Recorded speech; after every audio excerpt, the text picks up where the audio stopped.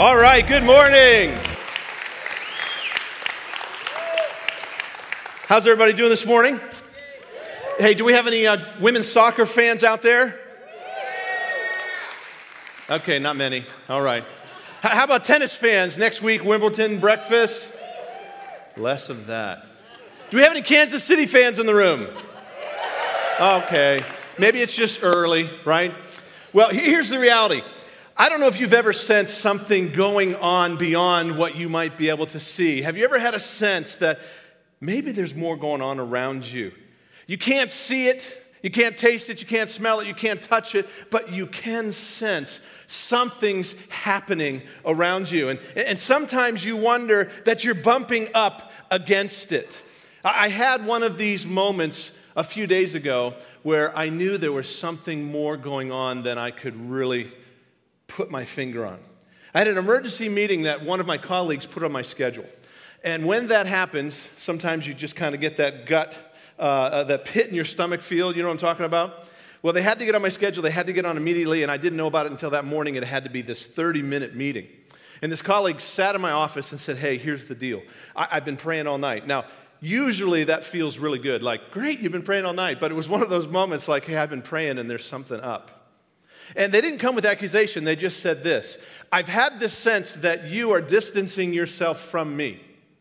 I've had this sense that you've had enough of me as a person and as a leader, and I've had a sense that you no longer want me on your team. And I said, how long has this been going on? This person said, it's been going on the past 2 days, and it's been really intense. And I've had this accusation after accusation against you in my mind. And it was in that moment I thought, there is something going on behind the scenes that we need to name, and I'm so thankful for this colleague mature and bring it to my attention. But what was interesting is over that same course of 2 days, I too had been feeling about this person that they were distancing themselves from me, and that they were done with me as a leader, and they no longer wanted to be on my team, and there was accusations in my mind against this person. And what we realized is in that moment when we had taken the things that were hidden and we brought them into the light, we recognized that there was more going on behind the scenes, and it was actually a spiritual battle. There was spiritual resistance happening, by the way, not very creative, because the strategy was the same for each person. There was something telling that person, hey, I'm done with you. I don't want to be on your team. Hey, you're done with them. They don't want to be on your team. Do you see what I mean? The thing was, there was a spiritual battle going on behind the scenes. And we knew in that moment, we had declared it, because when you leave things unnamed, when you leave things hidden, they can reign and rule over you. But when you bring things out of hiding into the light, it's actually your first step to reign and rule over that. So we're moving into the latter part of Ephesians. We've been in Ephesians for a while, haven't we? And actually, the portion of the section that we're jumping into, it begins this way. Finally. Finally, brothers, it starts finally. So we know we're at the end of the section. And it's this picture of spiritual battle that is incredibly real. See, there's an invisible forces at play in our lives, in our systems, in our world, in our cosmos, that if we rightly understand those things, it makes better sense of our reality. Just like it did with my colleague and I, we began to understand there was more that was taking place. And as we explore this last section in Paul's epistle to the Ephesians, what we'll do is we'll address matters of spiritual resistance, of spiritual battle. We may even use warfare language. You may have heard that term, spiritual warfare, and how it is that God actually calls us to band together, not be isolated, how he asks us to pray for one another, how he actually says stand firm, and then he says suit up with the whole armor of God. You may be aware of this passage, but for 8 weeks, we're going to suit up together and learn what it is to be in the battle. So whether you believe it or not, you're in a spiritual battle. If you're breathing breath, you're set in the context of a battle. Well, Ephesians helps us to get our bearings for resisting and overcoming this resistance that is all too real to us. And make no mistake, this spiritual battle, it actually impacts every one of us. And so as we continue to grow in prayer, did you know that God actually wants us to be great at prayer? How many of you feel like you're great at prayer? Come on. Nobody raised their hand. How many of you like you're good at prayer? Prayer's kind of your thing. Okay, a couple of you raised your hand. God wants us to be able to be great at prayer. He's given us this thing where we can communicate with Him. Hey, I want to tell you something. I feel like I'm good at prayer. Now, I can grow in prayer. He also wants us to grow in Holy Spirit. And we've been growing around what it means to have Holy Spirit in our lives. How many of you are acquainted with Holy Spirit in your life?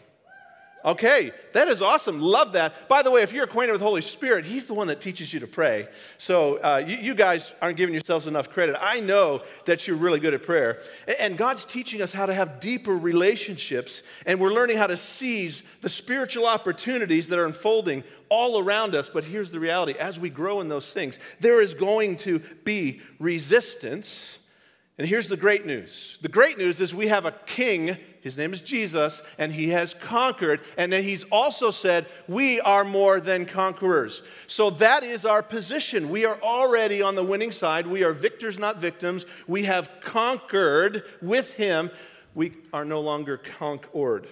So C.S. Lewis says it this way, and put it up on the screen. There are two equal and opposite errors into which our race can fall about the devils. One is to disbelieve in their existence. The other is to believe and feel an excessive and unhealthy interest in them. They themselves are equally pleased at both errors and hail a materialist or magician with the same delight. You see, there is an evil force. Now, I know some folks actually have difficulty believing there is evil. But if you just look around the global landscape, or you look at our national news, it's not hard to just see that there's stuff at play that's not cool. It's not cool. Well, this devil talked about with C.S. Lewis, he's also known and described as many things. Let me just read us through a few of those things. He is called Satan. You've probably heard that terminology. Or Lucifer. He's a fallen angel. He's the evil one. He's the prince of the power of this air. He's the god of this world, small g. He's the tempter.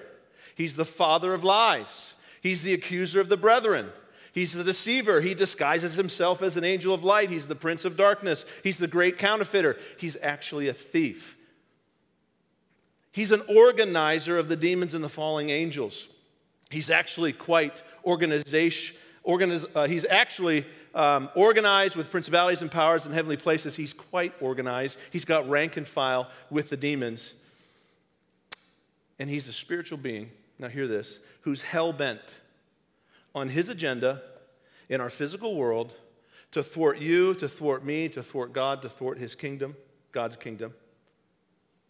And he's been recognized throughout millennia, whether it was the Protestants, the denominationalists, the Catholics. And we want to say at the beginning and the onset of this series, the battle is real. There is something set against us. There is more going on. But we also want to say that we are victors because of Jesus' doing. And we can be on the victory side, but we must fight. We have to suit up, and God has given us the things to help us suit up in this physical world. So we live in a physical world, but we're not just physical beings. We're actually spiritual beings. Yes, we see and we taste and we smell and we hear and we move about in a very physical way, but make no mistake, at the core, we're actually spiritual beings. We're made in the image of a spiritual God. We're made in His likeness. Here's what Colossians chapter 2, verses 13 to 15 say to us. And you were dead spiritually in your trespasses, talking about sin, the wrong in our life. But God made alive spiritually together with Him. He disarmed the rulers and authorities of darkness, and He put them to open shame by triumphing over them in the cross. So what he's saying to these folks, and it applies to us, is there is a point when we come into the world, we are actually spiritual, but we're spiritually dead. We're not alive to God. but that in the cross and what God has done for us, he makes us spiritually alive. And that in the cross, God has triumphed over these powers of darkness once and for all. And he's made us a conqueror. Now know this. The evil one does not like to be exposed for his tactics. He does not want us to know the things that are going on. Matter of fact, even in this very moment, look at 2 Corinthians chapter 4, verse 4 with me. The God of this world, talking about this Satan, this devil, this evil one, has blinded the minds of the unbelieving to keep them from seeing the light of the gospel of the glory of Christ, who is the image of God. He is dead set against us hearing and seeing who God is on our behalf. He does not want us to know that we can be on the victory side. He does not want us to know that this Jesus came from the Father, lived a perfect life, went to a cruel cross on your behalf and my behalf. He died, shed his blood for the forgiveness of sins. He was buried, and then he rose again from the third day. He is alive today, and he intercedes on our behalf. The evil one does not want us to know that victory for our lives personally, or for our city, or for our family, or for our generation, or the generations to come. He wants to make that an extinct message. Were you able to hear that this morning? A couple of you. So if you don't know if you're on the victory side, God wants us to be able to come alive spiritually. And the way that that can happen is actually, here's what God says in his word, that he that has the Son has life. He that does not have the Son of God does not have life. And the way that I can have the Son is I invite him into my life, and it is actually quite simple. You can put all the words up on the screen. There's a sorry, there's a thank you, and there's a please. And I share this with you because if you're talking to somebody else about the goodness of who God is and how to know him and be on the victory side, how to be out of darkness and in the light, it's quite simple to lead somebody, or if you're that person today where you can say, God, I'm just sorry for the stuff in my life that keeps me from you. And God, thank you that you sent your Son who died on my place, was buried and rose again from the dead. And would you please come into my life and rescue me? And maybe that's you this morning. Or maybe that's something you want to remind yourself of. Or maybe it's something you want to remind your children of. Or maybe it's something that you'd have the opportunity with a dear friend to just introduce them into sorry, thank you, and please. Because once you're on that victory side, does it get easier? Not necessarily, because now all of a sudden you're more aware that there's a battle going on. So once you're on that victory side and you have Jesus in your life and you have the Holy Spirit leading you, you're now more aware that, wow, there's a battle going on and there's temptation. I feel like I'm being lied to. And I thought life was supposed to be easier now that I'm a Christian, now that I have God in my life. And in fact, you might be experiencing spiritual battle if some of these things are happening. For instance, intimidation and fear. It's the type that pressures you to stop moving in the direction that God reveals for your life, for your family, for service, and it actually lands in a I can't kind of place where you feel powerless, maybe even hopeless. And here's what God says in 2 Timothy 1:7, God has not given us a spirit of fear, but of power and of love and of a sound mind. So in other words, why should I say I can't when God says I can do all things through Christ who strengthens me? Philippians 4:13. Or you might be experiencing spiritual battle if you have unexplained negative events happening in your life. And it could be in areas of health. It could be in areas of relationship. It could be in areas of finance. Now, it could be that it's just normal stuff. It's just normal physical life stuff or just bad choices. So what we're not saying is the devil made me do it or there's the devil under every rock. But if I can't stop putting stuff into my mouth in terms of food, what's going to happen to me? Anybody know? You'll gain weight. Yeah, I need the secret. What's going to happen, right? I'm learning to do push-aways. That's just a bad decision. I can't say, oh, hey, the devil made me do that. I love to eat. You might notice that, right? I'm a professional eater. It's one of the things that I get tempted about. Or if I just can't handle spending and I'm spending my money, no, I can't look at that as a negative event in my life. Sometimes it's just bad choices. Well, maybe you're experiencing spiritual battle when there's an accusation or condemnation toward God, towards others, just like I talked about that story of one with my colleague, where there's this persistent accusation against me, and it's negative, and it's condemning, and it's shameful, and it says you aren't this and you aren't that. But it's just persistent. It actually becomes crippling. In Revelation 12:10, here's how the evil one is described. He is described as the accuser that accuses us before God day and night. So it wouldn't be surprised if we, too, are accused in our minds and in our emotions on a regular basis. But here's what God says. There's no condemnation to those who are in Christ Jesus. So when you're on the victory side, you've said, sorry, thank you, and please, and invited Jesus into your life. He says, hey, now, there is no condemnation. In a moment, we'll talk about how can we extinguish those fiery darts that come at us in terms of that condemnation. Well, you also might be experiencing spiritual battle if there's intense temptation, just beyond the normal struggle. I mean, we all struggle. But when there's an intense season where temptation is just in front of us, it tempts us and draws us into things that we just know aren't the desire of God for us. Well, another way might be discouragement and confusion.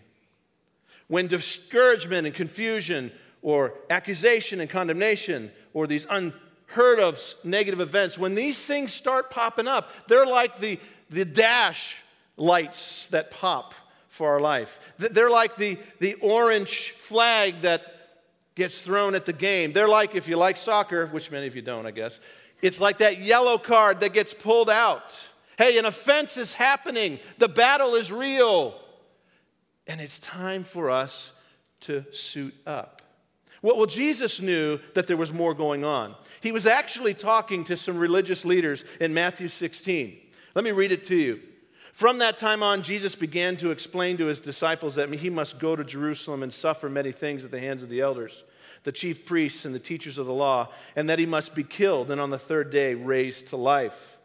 Peter took him aside and began to rebuke him. Never, Lord, he said, this shall never happen to you. Jesus turned and said to Peter, get behind me, Satan.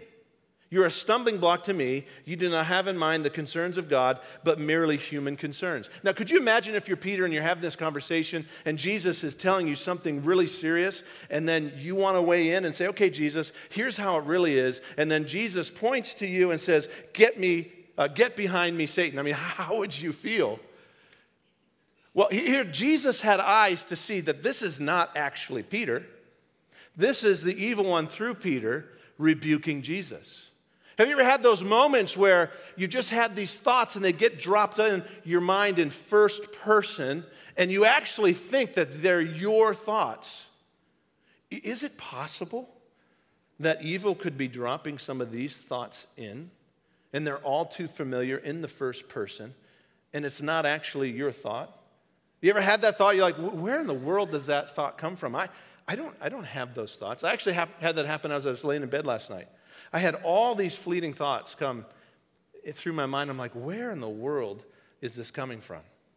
Oh, there's more going on here. I was paying attention that the evil one is beginning to accuse and he's beginning to stir things up. Well, here's what Jesus says in John 10. John 10 says, the thief comes only to steal and kill and destroy, but Jesus says, I've come to give you life and that you might have it abundantly. So he's actually outing what the devil does. He's a thief, and his agenda is to steal, is to kill, is to destroy. I mean, he wants to steal the relationship in our lives. He wants to kill the harmony and unity I have with my spouse and my children and my neighbors and my coworkers. And he really just wants to destroy the kind of life that God has for us. And he's outing the evil one's schemes. And he's saying, hey, I actually want life for you. I want it to be abundant for you. And here's what the devil doesn't do. He doesn't play by the rules. He takes what's not his. He prounces around with hate. He attacks you, he attacks me, he attacks our marriages, he attacks our families, he attacks our friendships, he attacks our work, he attacks our community, he attacks our service, he attacks our church. But remember the good news at the cross with the empty grave, the battle's already been won, and Jesus is on the victory side, and we're on the victory side with him, and he says that we're more than conquerors. Can we get an amen to that? Amen. That is true. Here's the reality. We're in a battle. It's against a real enemy. But we're on the victory side and we're conquerors. But we still must fight. We must learn to stand strong. And we do so by suiting up.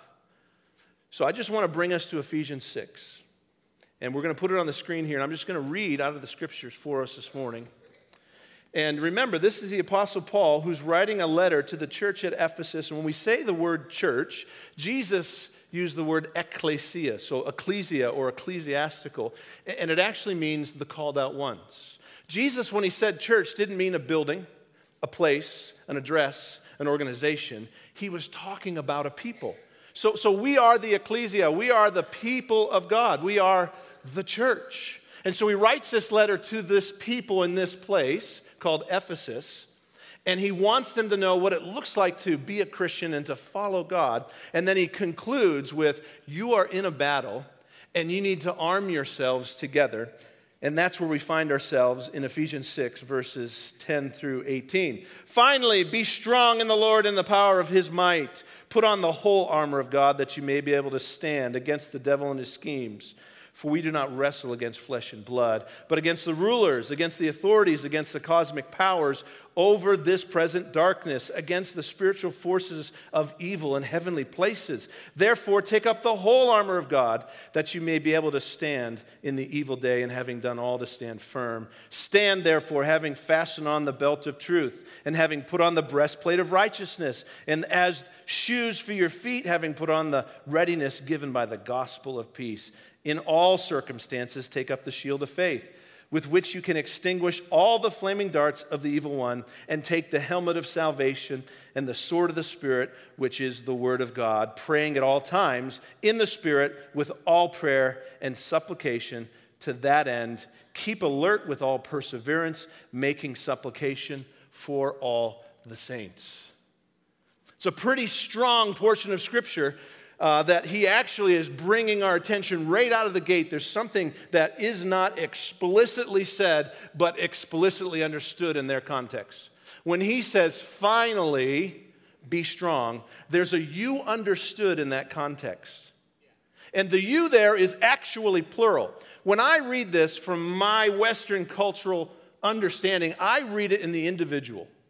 Jay, you suit up. And while that's true, it's not written that way. It's written as you, church, the community of disciples, the ecclesia, the called out ones, those that name the name of Jesus, together circle up and stand in the power of his might. Together, put on the whole armor of God.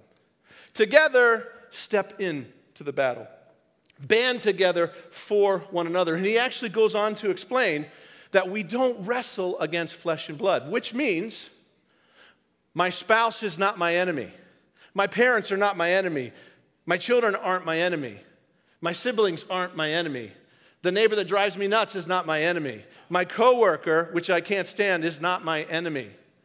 In fact, my enemies are not my enemy because I don't wrestle against flesh and blood. In fact, Jesus tells us for our enemies to actually love them and pray for them. He tells us who our enemy is. It's those spiritual heavenly places and forces led by the devil himself, who is real. By the way, I believe the unseen realm personally is the greater of the two in which we live. We just don't have eyes to see it because we haven't trained ourselves to be in the battle and to see what's actually going on behind the scenes. And so what God does is he actually gives us countermeasures to the schemes of the evil one so we can stand firm. He actually says stand 4 times. He uses the word all 7 times. I mean, he's trying to get us at this thing. Hey, do everything you can to stand firm. And by the way, it's not individual, it's collective. We circle up together and we do all that we can to make this happen. Why? Because we're on the victory side, but we still have to battle. We live in a broken world. We're broken people. We multiply our brokenness. Hurt people hurt people. But God says, hey, I've got a remedy for this. So what I'd like to do in the last minutes here is just take us through kind of a high-level view to whet our appetite. So as we go into the series, we actually can see what's going on. We can see where we might be vulnerable. And by the way, he doesn't say, hey, pick your favorite piece and put that on. He actually says, put the whole thing on, because if you don't put the whole thing on, you'll leave yourselves extremely vulnerable. That's why he tells us a number of times, put the whole thing on. So I want to show you a grid here that'll help us walk through the different pieces of the armor. So we've got the belt of truth, and it's actually the most important piece because it holds together the whole ensemble of this armor. Now realize, Paul was trying to give the people of his day a metaphor or picture that helps them understand as a memory aid that you're in a battle. So what they would see as a Roman soldier, they would see him all their lives, and they would see him in every place that they go. So it was a memory aid. You're in a battle.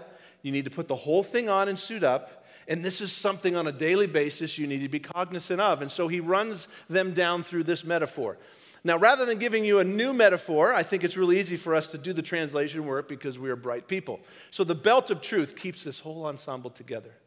Because really what Ephesians is about is God teaching us how to walk in the truth. Truth not as a mental ideal alone, but truth actually as a person. Jesus says this, I am the way, the truth, and the life. So as we walk in the way of Jesus, in the personhood of Jesus, the way that he walked and he lived, it is part of putting on this whole ensemble.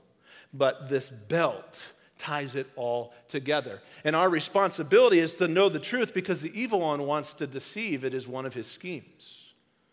Well, then this breastplate of righteousness, it really covers a sensitive place. God wants us to be pure at heart. And when we think righteousness, it's a big word. But in Corinthians, it says this, Jesus, who knew no sin, he actually became sin on our behalf, that we might take on his righteousness. So God actually sees us through Jesus' righteousness as perfect and holy. That's how he sees us. But as we go about life, we still have the tempter, who is a liar, who wants to corrupt our lives.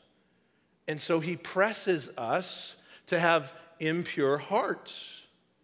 And the way we can protect our impure hearts is actually to take the truth and put it in motion and live out the truth that I become familiar with. So another scheme, the sandals of peace. That's the countermeasure to this opposition. So the sandals were actually obviously put on the feet, and the bottom of the sandals actually had these nailed spikes. And the intent was you could dig into the sand so you could get traction so you won't get pushed back, but actually so you could take ground. The intent was advancing. I was talking to a church leader over in Scotland, and they said, hey, we've been on decline for decades. And the higher-ups in that organization said, hey, we are going to actually just manage the decline. They felt like that was good stewardship. And one of the men actually said, look, we are not in the decline management business. We are in the business as the church of God to advance the kingdom of God. And so the sandals help us to get traction so we don't go backwards, but we can advance. And the way that we do that in our lives, day after day, the way that I can stand firm is I tell myself the good news of Jesus over my life. I preach the gospel to myself daily, that Jesus died for me, he was buried for me, God sees me as righteous, and today I am on the victory side. And we tell our family that same good news. We are on the victory side. Jesus sees you as righteous. There is no condemnation to those who are in Christ Jesus. And we advance the truth with our family. And when appropriate, we do it in our neighborhood. And we bring it to our city.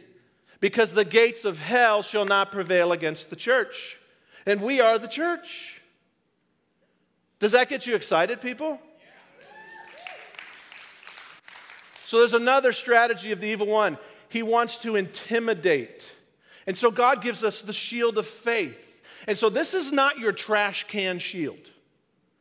Think large door, wrapped in leather, soaked in water, because ancient warfare, what they would do is they would take fiery darts. They'd take the tips dipped in tar, they'd light them on fire, and it wouldn't be just one. It'd be 500. It would be 5,000. And wave after wave, these darts would come, and you'd get down behind your door, and you'd hold up that shield. But because I don't do it alone, we're all in a line, and we're surrounded. And because it was wrapped in water, it extinguishes those fiery darts. And regularly, God comes at us, or not God, the evil one comes at us with these fiery darts. And they're aimed directly at us, and it's not just one, it's 500, it's 1,500, and it's a barrage.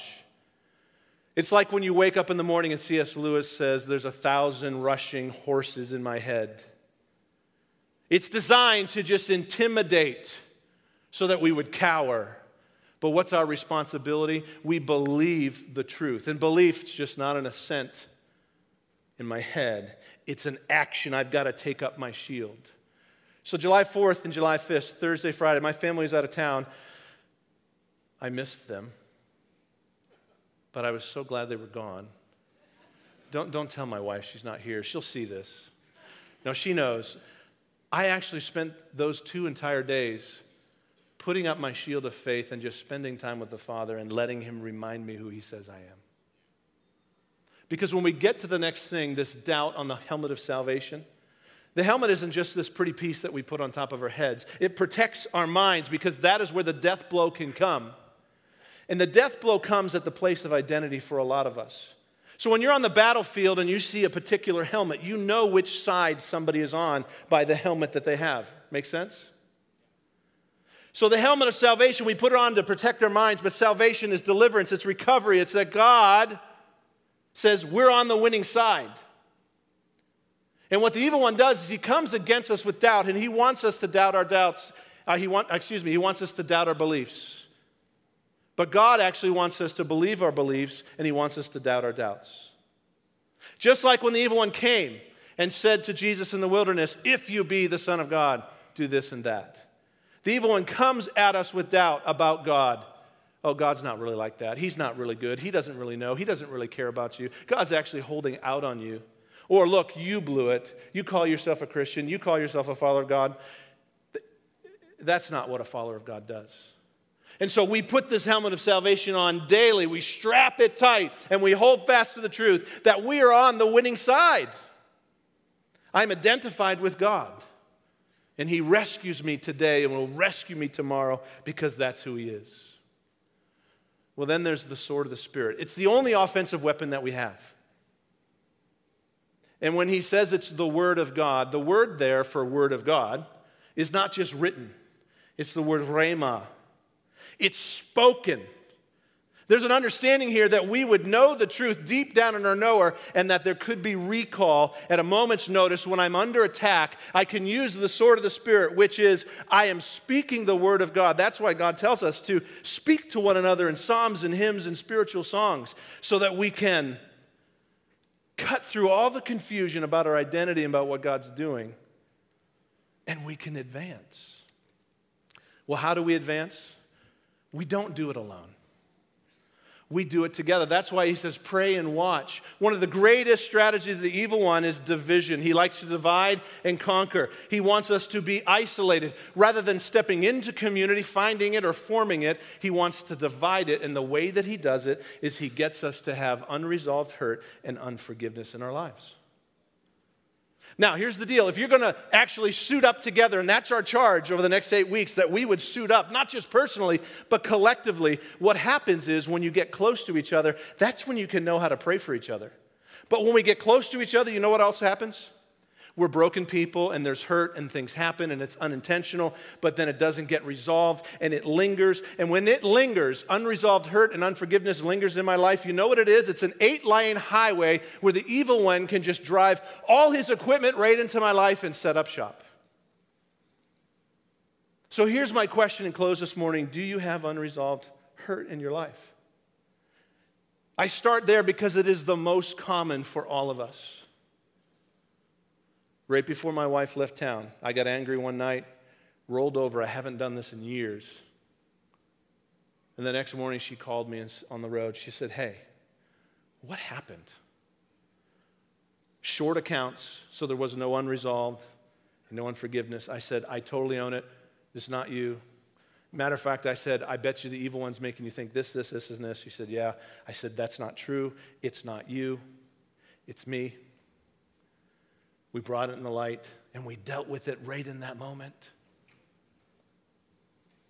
So, dear friends, if you are in unresolved hurt, if you're in unforgiveness, how do you know? You're thinking about it right now. You're thinking about that person. Could be the spouse, could be the child, could be somebody that's hurt you in a devastating way. What we're not saying is that that's untrue. What we are saying is, you don't have to be captive behind the bars because you actually have the key, and it goes like this. 1 John 1:9 says this: if we confess, God forgives. Confession is to say the same thing that God says, which means, God, I have been hurt. What that person did to me was devastating. I'm hurt. But what happens then is we move from the position of being a victim to the place of being a victor. God says, "I forgive you." You say, "God, I've been living in unforgiveness towards that person."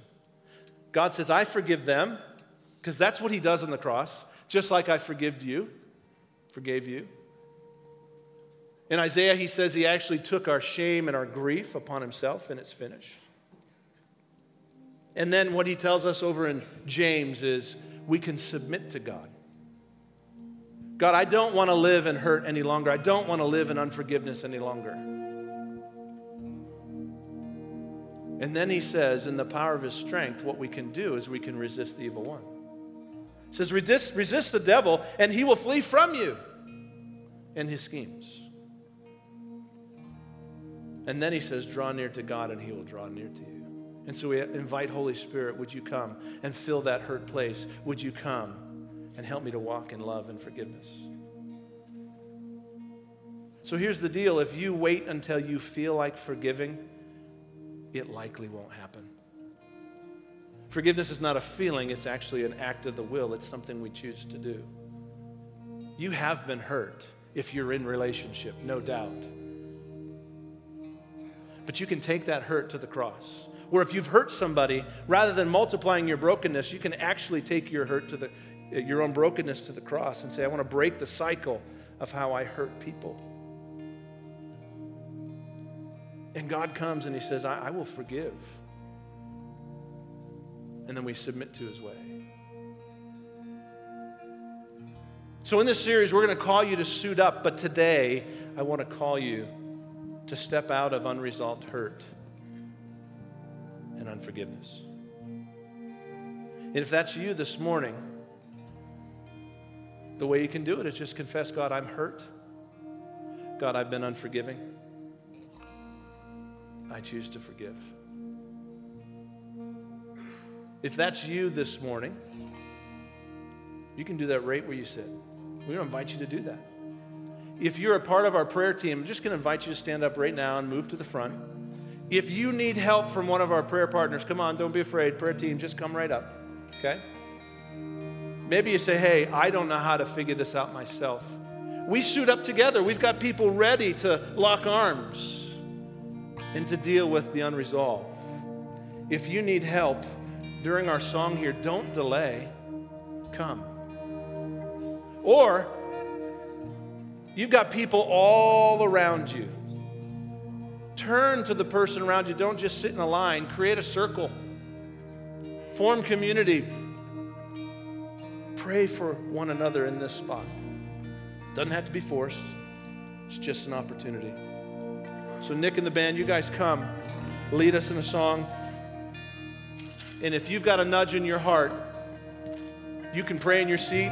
You can come talk to somebody. You can circle up. There's a lot of ways to do it. I just encourage you, don't bolt out of here. Do business. Suit up. It's going to be a great series.